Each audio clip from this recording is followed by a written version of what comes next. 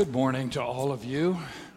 I was really intrigued with what Cindy and what Jeff had to say, and thinking about the many ways in which people, ordinary people, children, youth, young adults, middle adults, older adults, who have had a transforming moment in some adventure that they're on. I think the Word of God comes to us in action mode. When we are in action mode and we are doing and we are acting on behalf of the kingdom of God, somehow in the middle of that, something comes to us that calls us, that taps us on a shoulder. So I highly encourage you to think about taking part in one of these trips. It's an amazing experience to be on mission for God. I guess I would say all that because of thinking about this particular instance in the scripture that I'm about to read, this action moment for Jesus. Last week, Melissa tipped it over. It's a two-part sermon. She had the first part. She had what I think was the sweet part, the wonderful part. And I have the part where they take Jesus out and they threaten to kill him. It's all the same moment. It's an amazing turnabout that goes into play into this moment of time. Let's read the scripture together. It comes from the Gospel of Luke. He began to say to them, "Today this scripture has been fulfilled in your hearing." All spoke well of him and were amazed at the gracious words that came from his mouth. They said, "Is this not little Joseph's son?"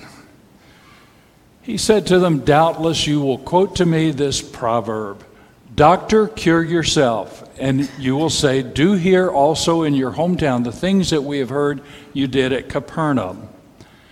And he said, 'Truly I tell you, no prophet is accepted in the prophet's hometown.' But the truth is, there were many widows in Israel in the time of Elijah when the heaven was shut up 3 years and 6 months, and there was a severe famine all over the land. Yet Elijah, he's reaching back into Hebrew scripture, the scripture that they had at hand. Elijah was sent to none of them except to a widow at Zarephath in Sidon.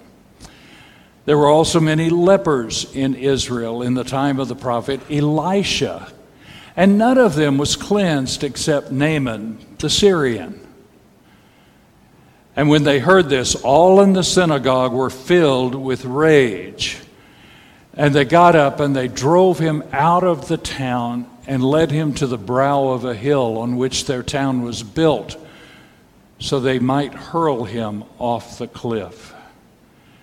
But he passed through the midst of them and went on his way." It's an amazing turnaround of a story. The story begins so great. Isn't this our boy? Isn't this Jesus, the son of Joseph? And by the time he says just a couple of things to them, he tips over a domino that says they have to take him out and they have to kill him, or they threaten to kill him. I'm curious where prophets come from. What kind of a community does it take to raise prophets from childhood? Prophets like Jeremiah or Ezekiel or even Jesus himself. I know that in a church like this one that we have seen season after season where the breezes of God blow. Maybe they blow while our teenagers are on a trip to the Badlands. Maybe the breezes blow while we have a group that's in Africa doing mission work. Maybe we have the breezes of God that might blow during a vacation Bible school or some other activity that's going on in this community. Maybe it's in the food bank. Maybe it's in a whole bunch of different areas. But somehow the breezes of God blow, and someone in the mystery of that senses the breezes of God and responds to it. Someone who says, "This is the direction of my life. I want to change." This is the implicit possibility that happens anytime we gather for worship. The mystery of Pentecost was that the breezes of God began to blow violently and began to really circle around the roof area, and the whole room began to erupt with the fire of God's presence. That could happen at any time or any place when the people of God worship. When we worship, there is always the possibility that one of us may rise up and testify that God has called them to some sacred calling in their life. One of my good friends over the last 40 years has been Kyle Childress. He's a pastor in a little dinky church in a small town in Nacogdoches, Texas. He's been there for 30 years, faithfully serving that church as pastor. He's an amazing witness. He tells the story when he was growing up in West Texas. He grew up out on the kind of the ugly part of the state, unless you've been there and learned to love it. But he grew up in West Texas, and one of the football heroes that was a little older than him ended up going to Vietnam. He was recruited. He was sent to the war in Vietnam, and while he was there, this football hero was injured severely, lost his leg in the war, and he came back a hero. He was already a hero in town because of his football reputation, but then he became a military hero as well. And he came home with a message. He began to speak about the way God had spoken to him, and he had a message to give. His message was this: God told me that the war was wrong. That's probably not a big surprise to someone who's gone and given of their life and nearly died from it. But he said this as well: and the town should change their hearts and minds about racial segregation. This goes back to that time when communities had to think about what they would do, how they would respond to the issue of segregation. And some in the community, you can almost see them doing this, began to say, the war messed with his mind. He is not right. He is mentally ill from his experiences of trauma. Some said this about him, some said other things, but one Sunday, Kyle's father, who had been this boy's Sunday school teacher when he was a teenager, he said, I don't know exactly what happened to him, and I don't know if he has mental problems or not, but that didn't mean that he was wrong. This leader in the community, Mr. Childress, was a member of the school board, and he began to push for integration. Something changed in this boy, and he came back with a message, and his influence triggered some other changes in the community. Now, had this story stopped last week, Melissa preached it beautifully. It was a wonderful story, but had it stopped with Jesus just reading from this scroll from Isaiah 61, and had Jesus simply been content to make his one-line pronouncement that this scripture was being played out before their eyes. That was his self-statement about what he had read. This is the thing that he believed that was taking place. This scripture is true in my life, he was saying. I think if it had stopped there, we would have all just been mesmerized by it. It was a lovely story. But you can't put a big bow on this trip home, because of the goodness of the story is spoiled when Jesus poked a hole in their idea of religious nationalism. That's the topic that he's speaking about. It's an insipid version of patriotism propped up by faith. It's especially true these days. We hear a lot about religious nationalism. Whenever God bless America becomes code language that God blesses America more fully than God blesses everyone else, we have religious nationalism. That's just the way this is. In other words, Jesus couldn't just read the scripture and bless it as an affirmation in his own calling. He took a risk and he spoke prophetically. He meddled with their religious ideas, and he broke ranks with their Jewish understanding of their exclusive covenant with God. And for that, they threatened to kill him. You see how this story animates, all of a sudden, this turn that takes place. In the middle of the story shifts and changes, and it's a radically different second half of a story. There's a real danger in preaching a message that stirs the bottom of the pot of acceptable ideas. You take a risk as a preacher, male or female, it matters not. It matters not what denomination. It matters not about any of that. For someone who's in the place that I'm in, to take a step and take a stand takes a risk. Walter Brueggemann, the Old Testament professor who says more about the prophets than anyone I know, Professor Brueggemann calls this the settled reality. Whenever someone who has the opportunity to teach or to preach preaches in a way in which God is open to all people and attending to the needs of all people rather than just the chosen few, you are messing with the settled reality. And here's the general rule. There's a general rule that works about this. When the prophets speak about the past or about the future, no one cares too much.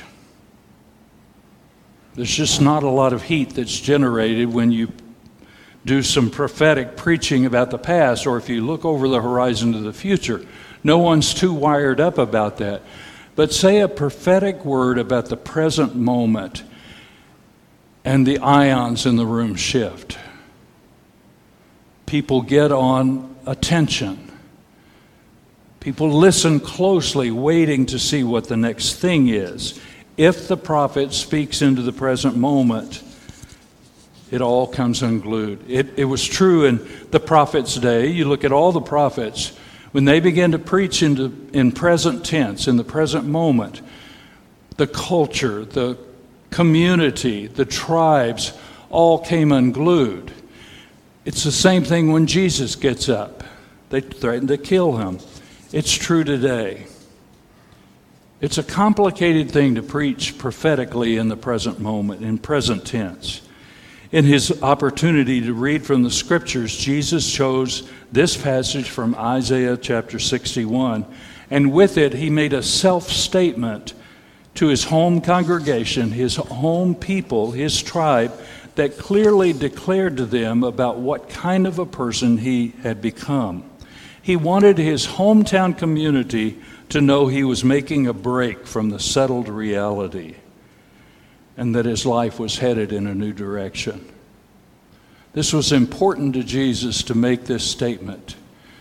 He had the opportunity, he had the stage, he had the platform, the scroll was given to him. He rolled it open to this particular place in Isaiah chapter 61, and he read, and that wasn't enough. He handed the scroll over to the scribe, and the scribe put it back into its stored place, and he sat down, and it got really quiet. And he made the words of Isaiah his own. The Spirit of the Lord is upon me because he chose me to go and preach the good news to the poor. He sent me to proclaim freedom for the prisoners and recovery of sight for the blind, to release the oppressed, and to proclaim the year of the Lord's favor. Jesus read the words of Isaiah, and then he silently sat down, and he waited for the moment to turn. And then he said, in a very measured way of speaking, "Today this scripture has been fulfilled in your hearing." This is his first sermon with his kin, the people who had known him all of his life. This is his first opportunity to declare to them who he was and something about his calling. Some were filled with open admiration. Some were wondering. They weren't quite sure what to hear. Some were doubting. And Jesus provoked an angry response by quoting two well-known proverbs. "Physician, heal thyself." And the second, "No prophet is acceptable in his own country." His words were electric. They turned the whole place upside down. The words of Isaiah spoken by the anointing of the Spirit and the work of a prophet and the dramatic signs of God's redemption. And Jesus defended himself by referencing two Old Testament stories.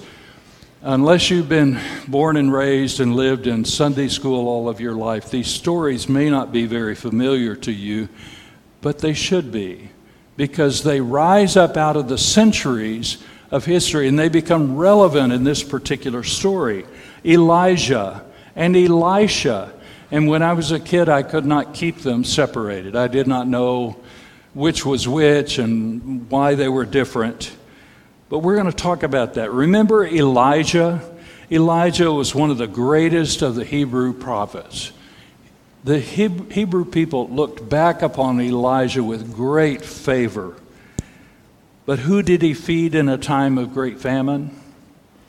No one from Nazareth or from Jerusalem or even Capernaum, some of the major towns in northern Israel. None of them were fed. Instead, he fed a widow in Zarephath, meaning Jesus walked past those Jewish communities and got all the way out on the edge to where Lebanon and Israel come together, to the little village of Zarephath, and he fed the widow there. Did you know that today, even today, you cannot travel to Lebanon from here or any other country if you have Israel on your passport, that you have been to Israel? They will not let you in Lebanon. I made a trip to Lebanon about a decade ago with a bunch of Baptist ministers, and we were there at the seminary that was there in Beirut. We were there for a week with other pastors, Baptist pastors, and they told us from the outcome, if you have Israel on your passport, go get another passport. Get them to check you out another passport because you will not get into Lebanon. What an amazing piece of history that is still relevant, still true, even today. Remember Elisha? This is the other character. Elisha was everyone's miracle worker. Did he heal anyone from Israel, the northern kingdom? No. Did Jesus remind them? Jesus reminded them that the only leper that he healed was Naaman the Syrian. We only know some of these historical places because of the military aspect of these stories. It continues to go on and on. In Syria, just off to the northeast of Israel, Naaman the Syrian, he was an enemy army commander. He was in charge of the troops there in Syria, and Elisha goes and heals him. Couldn't Elisha cure anyone from Israel? Surely we have soldiers in our own army, they might think, that need healing. Could Elisha not stop for a moment healing the Syrian? Could he not come over on our own side of the border? And so there's the tension that erupts. But it's not between Jesus and Judaism. It's not between Jesus and his teaching of these stories. It's between Judaism and its own scriptures. These are well-trod stories in the Hebrew scripture. Jesus didn't make these things up. He didn't tell them something they didn't already knew. No, they knew exactly what this was. These are stories out of their own scripture that he lifted up and held up to them. The Israelites should have heard Jesus' message and accepted the truth of it. It was a part of their own scriptures. They couldn't do that. Israel knew God's grace toward all peoples as early as the covenant of Abraham. This goes way back into their own history, into their own collection of stories. They knew it, but they couldn't make it operate for themselves. It didn't fit their paradigm of religious nationalism, that God loves us way more than God loves the Syrians or the Lebanese. God forbid the Lebanese. We have examples in our own culture about this, about the ways in which we show favoritism on the idea of God loves America, but yet God also loves the whole world. And we could stop, and I would probably get in trouble in true prophetic style if I kept saying this, but it's a part of the scripture itself. They read the Scriptures as the exclusive Word of God, to them only, as an exclusive covenant with them. They ignored the aspects in which God was trying to be in conversation with all people and to show God's love. Jesus, as a prophetic voice of provocation, couldn't let that idea go unchallenged. And so the subtext to the reading of his inauguration text, this text, the second half of this text from Isaiah 61, he drew a line in the sand that he would not be associated with this kind of exclusive thinking about the world. He understood his mission clearly, and he did not flinch from the political fallout that came from his first encounter of substance. Jesus proved himself to be someone who was dangerous to ignore. He was a political and theological threat to the settled realities of his time, and they carried him up to the brow of a hill. This is just outside of Nazareth. We'll put the photograph up. It's an incredible place.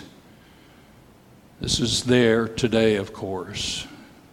The same hill. They carried him, they pushed him, they prodded him up to the top of this hill, and they threatened to throw him over.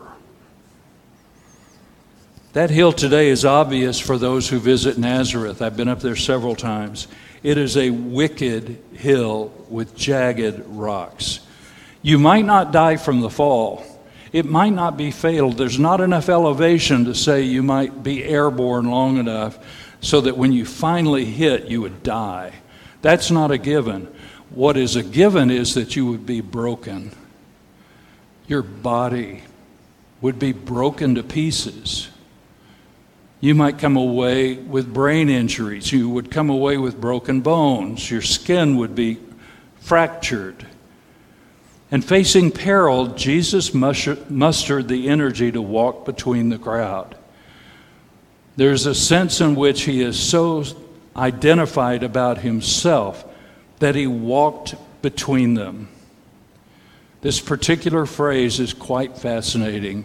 He walked between the binary trap that they were giving him. You either love us or you hate these people. These are your choices. The binary trap of this and that. He proved that he was not pro-Jew and anti-Samaritan. Jesus proved that he was not pro-Zarephath and anti-Nazareth. He wasn't a supporter of a political party. He wasn't a Republican, nor was he a Democrat. Jesus was not a Lutheran. He was not a Baptist. And many scholars would just say he wasn't even a Christian, as the concept was not pertinent yet. He was Jewish. Was he for these other things and against these things? No. He wasn't contained or hemmed in by a singular identity. He didn't live according to the boundaries that others put up for him. And this incident is thus a prelude. This is a foreshadowing story of how they would get rid of him on Golgotha.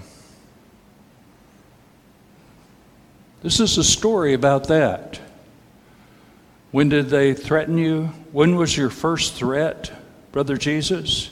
It was way back there in Nazareth when they carried me up to the top of this hill. I guarantee you, you should be afraid of falling on the hill.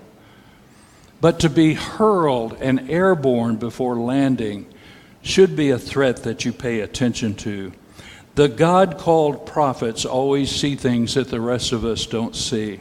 And like Jesus, the role of the prophet is simply to speak the words God puts in their mouths. And Jesus pointed his friends and family to a world called the kingdom of God. And it cost him his life. Not on this day, but a few years later. Maybe this explains the handful of times in Jesus' ministry where you hear him, and maybe it's almost uttered in such a way that it doesn't really get a lot of airtime, but thinking, For those who have ears to hear. He said multiple times. The prophet could never tell for sure whether those who heard him were listening or not. I doubt that he said it for their benefit, but he said it because it was a proven reality in the community. He couldn't tell whether they were listening or not. Or at least he couldn't tell until they tried to kill him. Amen.